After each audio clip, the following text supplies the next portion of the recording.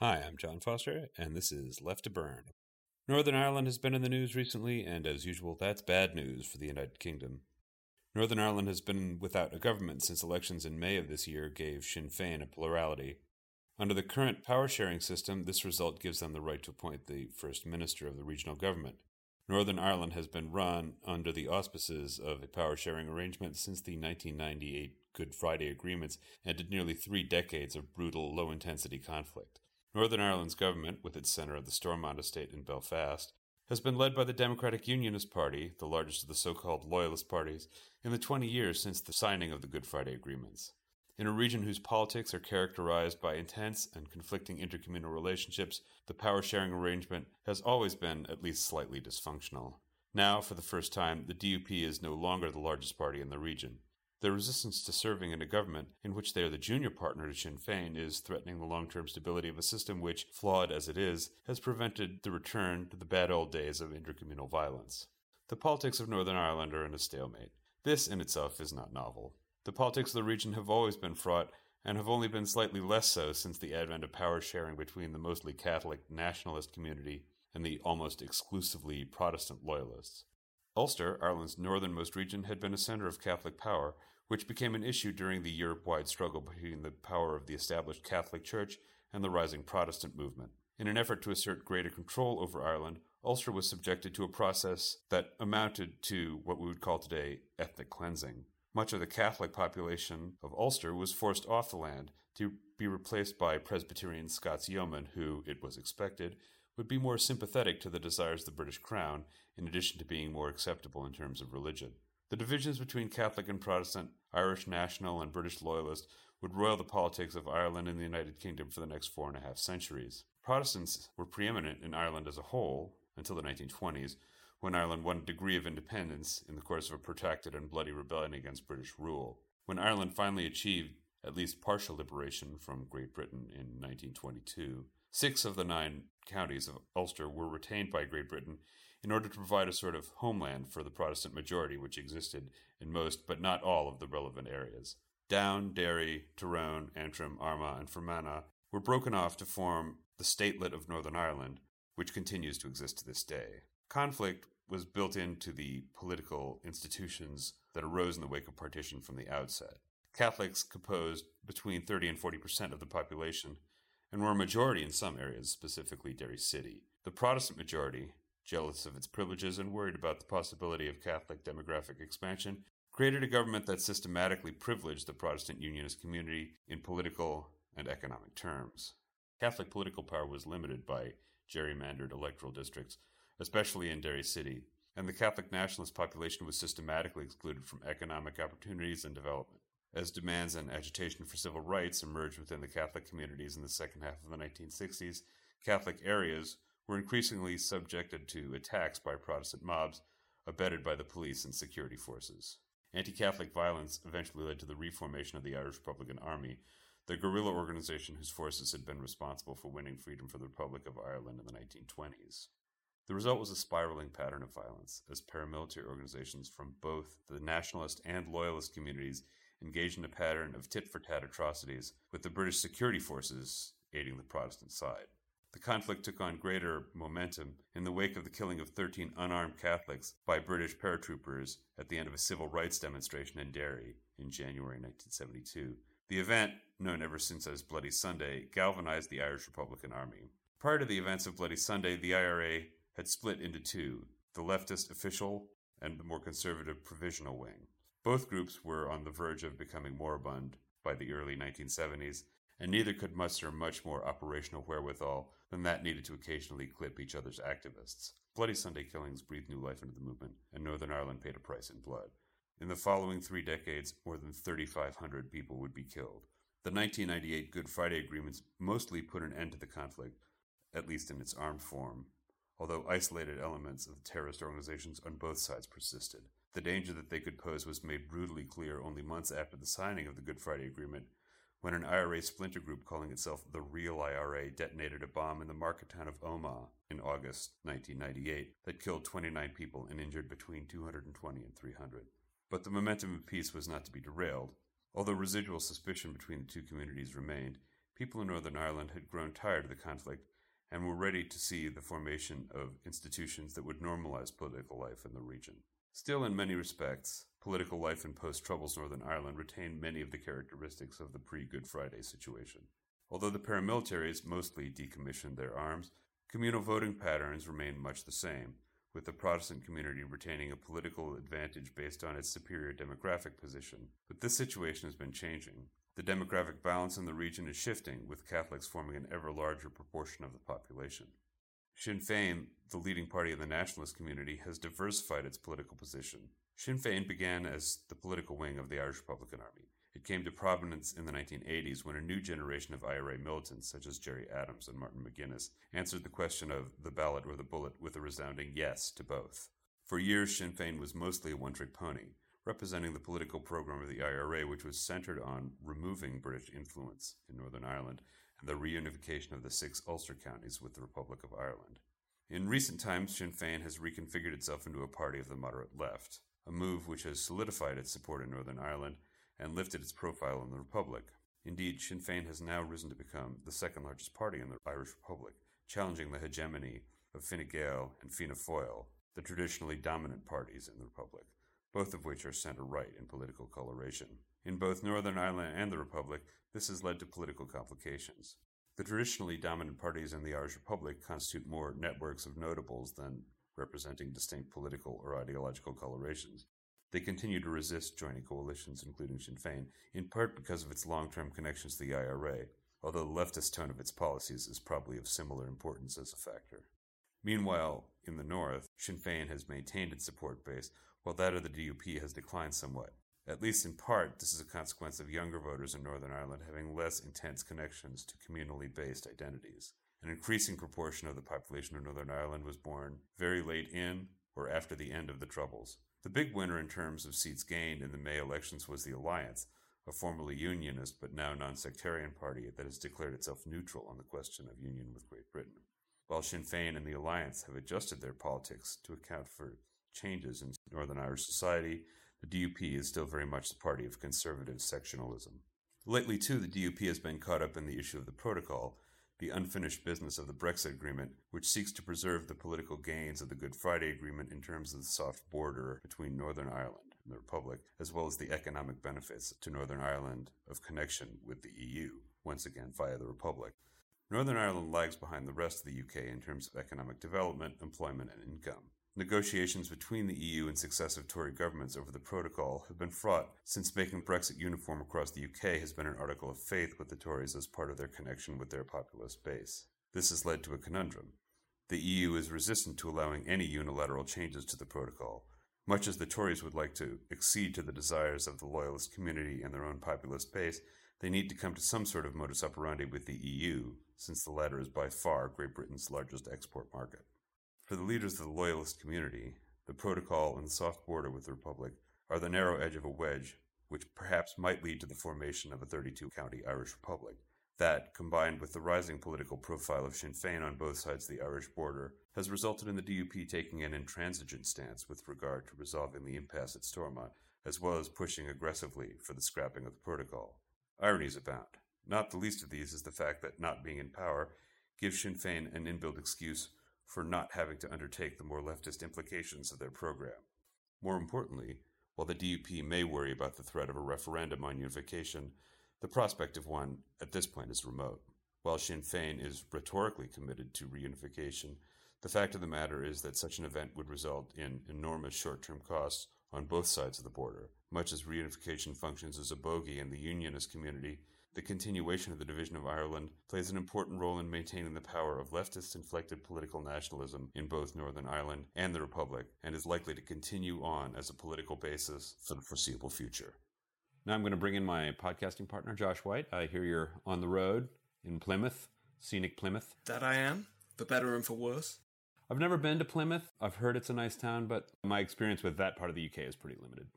So the talk these days around the UK is the failure to form a government in Northern Ireland. The DUP is refusing to form a government. With Sinn Fein, this would be the first time ever that they would be in some sort of minority capacity, so they would have to accept the leader of Sinn Fein as First Minister, which, not surprisingly, they are disinclined to do. But They're also hung up on the whole protocol thing, as they've been for a while. Is there any prospect that any move is going to be made on this? Is the DUP just, are they playing for time? What's their end game with this? They want the protocol scrapped, and they want a stronger land border with the Irish Republic. The Tory government wants to give them that, but that is not going to solve any of the problems in Northern Ireland. It may end one standoff and start a new standoff, and it's going to create a whole bunch of other problems for Northern Ireland in terms of trade, in terms of what's going on the border. It's very far from any kind of solution for anyone, even though the DUP supports it for its own ideological and historical ends. Yeah, there's an odd sort of sense in which the DUP has somewhat switched places with Sinn Fein. For a long time, Sinn Fein had a very firm support base that would back them for whatever their policy was going to be, because they weren't really going to be in power. I mean, even in the power-sharing executive, they were always going to play second fiddle to the DUP, which had, it seemed, a locked-in majority. Now it seems as if the electoral calculus has changed a little bit in Northern Ireland, as it has in the Republic. I mean, this is a very weird time for the Republic, where Sinn Fein, which probably is the only political party in Europe, as far as I can tell, that has a significant political stake in two separate sovereign states or what have you. I mean, obviously, Northern Ireland isn't sovereign except in the sense that it's part of the United Kingdom. But in neither case are any of the other parties inclined to share power with Sinn Fein. So the DUP, not surprisingly, didn't like sharing power with Sinn Fein to begin with, but certainly doesn't want to share power with Sinn Fein in a situation in which Sinn Fein is the leading actor. And in the Republic, Fine Gael and Fianna Fáil are also both very strongly disinclined to share power with Sinn Fein for many of the same reasons, although the political architecture, the political environment of the South is much different than it is in Northern Ireland. The problem, it seems to me, for the DUP is that the Tory government, much as they would like to help out the DUP, I mean, they always have, now has to engage in this calculus about whose opinion they care about more, right? And much as they may talk about disliking the EU, the Brexit, what have you, trade with the EU is worth a lot more than the support of the DUP, unfortunately for the DUP. Maybe also, unfortunately, for Northern Ireland. I mean, Northern Ireland is economically blighted, I think is the fairest way to put it. They're dead last in most of the major categories in terms of employment, productivity. However you measure it, they're down at the very bottom of the table. So this is a very complicated situation, because closing off or making more firm the land border between Northern Ireland and the Republic is the kind of thing which is likely to have negative consequences on the economic situation of a region that's already fairly weak. But from the Tory perspective, much as they might give out in some other direction, they can't afford to alienate the EU, because that's really got to be their major trading partner. It's not going to be us. It's not going to be China. It's got to be the EU. So they've got to find a way to make the protocol work. I mean, because if they don't, the inland consequences, so to speak, for the Tories get much worse. Yeah, absolutely. And one wonders why exactly they are toying with the protocol at all, and from that perspective. But yeah, the last several years, the Tory party has really put their electoral strategy above economic policy, especially in the short term. They've taken a very short-termist stance, and we're all paying the price for that. And the Northern Irish are going to pay some of the harshest prices for that in the UK sphere, if you want to call it that. Yeah, it really seems as if the Tories have they have a lot of problems right now of the kind that dumping Liz Truss is not going to fix. They've realized that certain very ideological moves aren't going to work, but their economic ideas are so hooked into this neoliberal orthodoxy about reducing services. They've moved off, it seems to me, their whole idea about tax cuts for the top end of the income distribution. But that still leaves them in a position that's likely to cause the economy of the UK to shrink rather than to grow.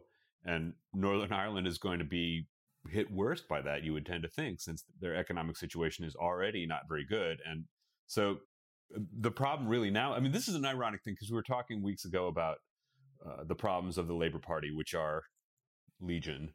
But looked at in a certain way, all Keir Starmer has to do is keep his mouth shut and just back away. There's a adage in politics about, and I wish I could remember offhand who said this, but that if your opponent is in the process of committing suicide, the best idea is just to let him do it. And that seems to have been what the Labour Party has been doing recently, that instead of getting out with some dumb ideas, they've at least been keeping their mouths shut and letting the Tories corner the market on dumb ideas. Yeah, that's Starmer's whole strategy, effectively. And that was kind of his strategy when he was in Corbyn's cabinet as well, except his opponent was Corbyn. He was just kind of lying low, making very strategic statements here and there, but generally being as inoffensive as possible to his supporters. And he's playing the same kind of game with the Tories. And right now it's working out. Because, as I said before, Liz Truss didn't just trip over her own foot. She basically set herself on fire. So it's going to be hard for them to rebuild from the impact of Truss. And who knows, maybe the DUP will be in a position once again in a couple of years to play Kingmaker. But it looks less likely than in the past because of how badly they've played their cards. And the domestic Protestant vote, I say domestic from the Northern Irish perspective, the Protestant vote seems more fractious than ever. You know, they're facing opposition from the hard right and from softer unionist parties at the same time. So that's a bad place for them to be. Yeah, there's an irony here, too, in the sense that what Sinn Fein mostly needs to do is just lay back a little.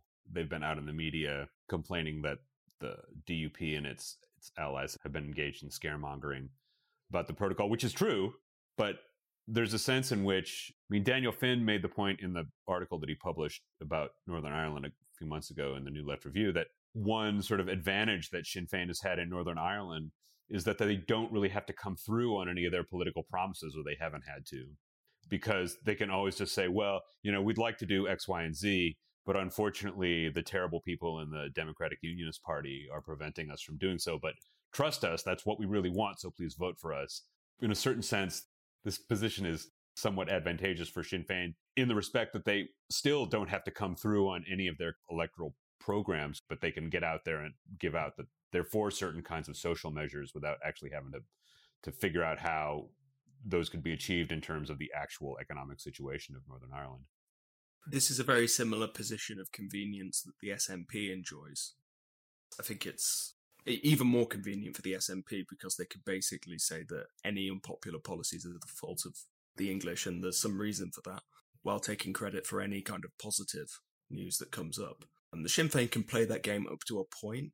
And I'd say the biggest problem for Sinn Féin might be voter turnout. You know, there could be fatigue, you know, because they had an election in May. And if there's another election in January, will the base turn out? And it's a winter election, which can be bad in terms of like working class voters turning out. Middle class voters always dominate anyway. So just to sort of frame things going forward, especially from the perspective of the Tories, when is the next obligatory general election got to be for the UK? It's sometime in, I think I read December 2024? The latest it could be is January 2025, but it will most likely be in 2024 at some point. Yeah, that's just under the 5-year rule, basically. They could technically call one at any point, but they're not gonna. In a way, it works better from the Tory perspective to push the election back for a lot of reasons. One being that currently their popularity is extremely low for obvious reasons, but also a lot of things can happen between now and then. You know, I mean, there's that story about the guy who insults the king and is sentenced to be executed, and he says, give me a year and I can teach your horse to speak. And someone asked him, why'd you do that? And he said, well, many things can happen in a year. The king may die, or I may die, or the horse may speak. And the fact of the matter is that the Tories may stumble onto a non-losing strategy at some point in the next 2 years. They haven't done it yet, but a lot of things can happen, and they could hardly be at a worse pass in 18 months in terms of what their popularity is like. So they might as well push the election down the road and try and throw some things against the wall and see what sticks. Give Keir Starmer a chance to trip over his own feet, which he certainly has shown a capacity to do. Yeah, that's definitely what the Tories are hoping to achieve. It's very, very clear to me that the contradictions they're facing are so immense. It's hard to see how they could possibly resolve these things. The economic crisis that we're facing is pretty grave, and it's hard to see how they can resolve it without hitting one part of their base, and they've already hit parts of their base repeatedly, whether it's interest rate hikes or the pensions crisis, or inflation. There's very little room to maneuver on this. Yeah, especially when you're working in the shackles of this neoliberal idea which is sold as a rising tide lifts all boats, when in fact the tide they're creating is likely to swamp a lot of the middle class, even though it might actually turn out to be advantageous for people up toward the top end of the income distribution. But another interesting dimension about this is that one of the things that the DUP seems to be really agitated about, and which a lot of people in the loyalist community, so-called, in Northern Ireland are agitated about, is the prospect that now, given the rise in Sinn Féin's political profile on both sides of the border, that reunification might be in the offing, or there might be a referendum at least.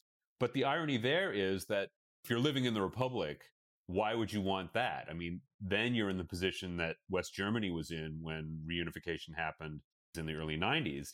You know, you have this region that has a lot of economic problems that you're now on the hook for. And if you're a politician or just a citizen in the Republic, why would you want that? Likewise, and this was pointed out in the Finn article too, and I think this is quite a good point. If you're living in Northern Ireland and you're in the nationalist community, you might think sort of abstractly, well, 32 county republic, whatever, that would be great. But the fact of the matter is, the minute that happens, your healthcare costs are likely to go up pretty dramatically. Your education costs are likely to go up pretty dramatically. Your childcare costs are likely to go up pretty dramatically. So weirdly enough, from the perspective of the nationalist community, irrespective of Sinn Féin's promises on either side of the border and Sinn Féin's project of national reunification or whatever, it's actually better for most people on both sides if it doesn't happen, at least until such time in the indeterminate future when Northern Ireland actually gets its economic shit together. Yeah, absolutely. In West Germany, it cost them immense amounts of resources to integrate East Germany, and it's still very debatable how much that was a success given the state of East Germany today and the problems that they face. And frankly, the Irish Republic does not have the kind of economy that West Germany had. It's a very fragile, low-growth economy with serious problems of its own, and its main strategy for the last 40 years is basically to turn itself into a kind of financial centre, which is a nice euphemism for tax haven. It's hard to see how the integration would go well, but that doesn't mean it won't happen. Northern Irish public opinion is shifting in a what you might call nationalist strict Republican direction. It's very slight, it's gradual, but it is happening. And the Catholic communities have demographic change on their side, so to speak. It's also true that public opinion can be very fickle and it can take all kinds of changes that can't be easily predicted. You know, and the politics of the status of Northern Ireland, not just controversial, but complex. You know, because the opposition to a united Ireland isn't just simply a unionist position, it's also a different kind of nationalist position as well. You have people who want Northern Ireland to break away from the UK and not join Ireland, for example. Yeah, that doesn't seem like a winning strategy, but you're definitely right that there are people like that. If you talk about things in terms of the nationalist community or the unionist community or what have you, that basically plasters over a lot of differences and variations within those communities. And if you look at why people are voting for Sinn Fein, I think it's at least arguable that a lot of them are voting for their social program, for their program with respect to making Northern Ireland as it exists a more equitable society, rather than for some sort of abstract desire to be part of a 32-county republic. I mean, that's one of those things where it's a kind of a pie in the sky, except there is no pie. Like, there really is no upside necessarily in the short term to Northern Ireland joining with the Republic. And your point about the Federal Republic of Germany is really absolutely correct. It cost them fabulous sums of money to reintegrate the so-called Neue Bundesländer into the federal structure of Germany. It's still an economically depressed area, with the exception of Berlin, Brandenburg. It's the heartland, or at least a lot of it is, of populist movements like the AfD. And there is a lot of far-right recalcitrant political opinion that's concentrated in the former East German states. And I mean, imagine what that would look like in terms of Northern Ireland. If Northern Ireland should, in some under whatever circumstances, become part of the Republic of Ireland. Then you have the former Unionists, or whoever, however you want to characterize them, then as an intransigent, dissatisfied minority intent on making things not work. And once again, there's no upside in the short to medium term of reintegrating or of integrating Northern Ireland into the Irish Republic. If I was running the Republic of Ireland, I would think to myself, Great Britain, you are absolutely welcome to it, because it's a problem for you that would be a bigger problem for us if we were then in the situation of trying to integrate it into our national structures. I strongly suspect that's what some Irish politicians think, but will never say. And it's a real tragedy because, of course, a united Ireland is the historically just outcome. It is the thing that should happen. It's just the economic and political fallout for Irish people would be quite significant, and it would play out for decades. You can weigh these things up. You could argue that maybe that's worth the price from a kind of a hardline Republican perspective. But you are going to face the problem of what the hell is going to happen with those loyalists that are left over. Yeah. One of the sort of interesting things about it, I mean, it's funny that we're talking about this in terms of the just result, since obviously the issues that we want to be fundamentally concerned with are economic more than cultural legitimacy or nationalist, whatever. But one sort of interesting thing about Northern Ireland, if you read Michael Farrell's seminal book, The Orange State, Michael Farrell was a member of People's Democracy, sort of Northern Irish leftist, really interesting guy. He wrote this book, The Orange State, the substance of which, had a lot of interesting stuff in it, but one of the continuing narratives in the book was how periodically the professional middle class in the nationalist community went to their sort of orange counterparts and said, well, look, if you'll just let us be part of the economic development of this statelet, we can all make things work because we have common interests, right? And invariably, the orange side was like, no, we want to limit it to our own community. So, the question is, like, is there a point at which Ireland, North and South, can get past the national question or these cultural questions and try and get more focused on a political, on an economic organization that's more just to the people there in general, not just to the people in the upper end of the income distribution? I think that's possible, but it's very difficult to get there from where we currently are, not least because the remnants of the so-called Orange State structurally have entrenched an intercommunal tension. It's kind of comparable to the setup in Bosnia, actually. Bosnia's far worse, but, where you have kind of an embedded structure of ethno-linguistic grievances, let's say, in the Bosnian case. Here it's more ethno-religious. But there are political parties that favour those kinds of outcomes. They're just quite marginal, like People Before Profit, which I think is probably one of the best organisations in Northern Ireland, preaching neither orange nor green, but red. But how do you get there? Yeah, this is, in a way, it's kind of similar to, in terms of the voting behavior or the voting motivations for voting for this or that party. I vote for the Democrats, and it's not because I don't understand that the Democrats are the left wing of finance capital.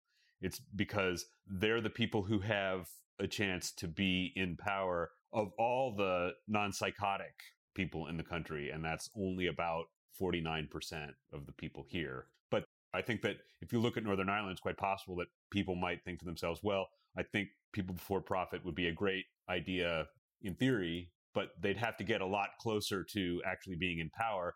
I don't want to cast a vote for that turns out to be in practice or in objective terms a vote for the Democratic Unionists or for their even loopier right-wing allies. Yeah, quite. I imagine that there is a lot of people who may not be particularly avowedly connected to Sinn Fein, but vote for them because they fear the DUP. Equally, there's probably a lot of people who are doing the same thing with the DUP, vice versa, And again, there's a lot of complexity in this. There'll be people who are backing the DUP because they favour their very socially reactionary agenda and favour a kind of economic populism. It may not even be particularly attached to the idea of a united kingdom, but they are where they are. Yeah, and that's why we're in this stalemate. Yeah, I think that's exactly right, and I don't see any obvious way out of it, at least in the short term. Anyway, well, thanks everybody for listening. That's about all we've got for this time. We'll be back in 2 weeks with more chat about what's happening in Europe.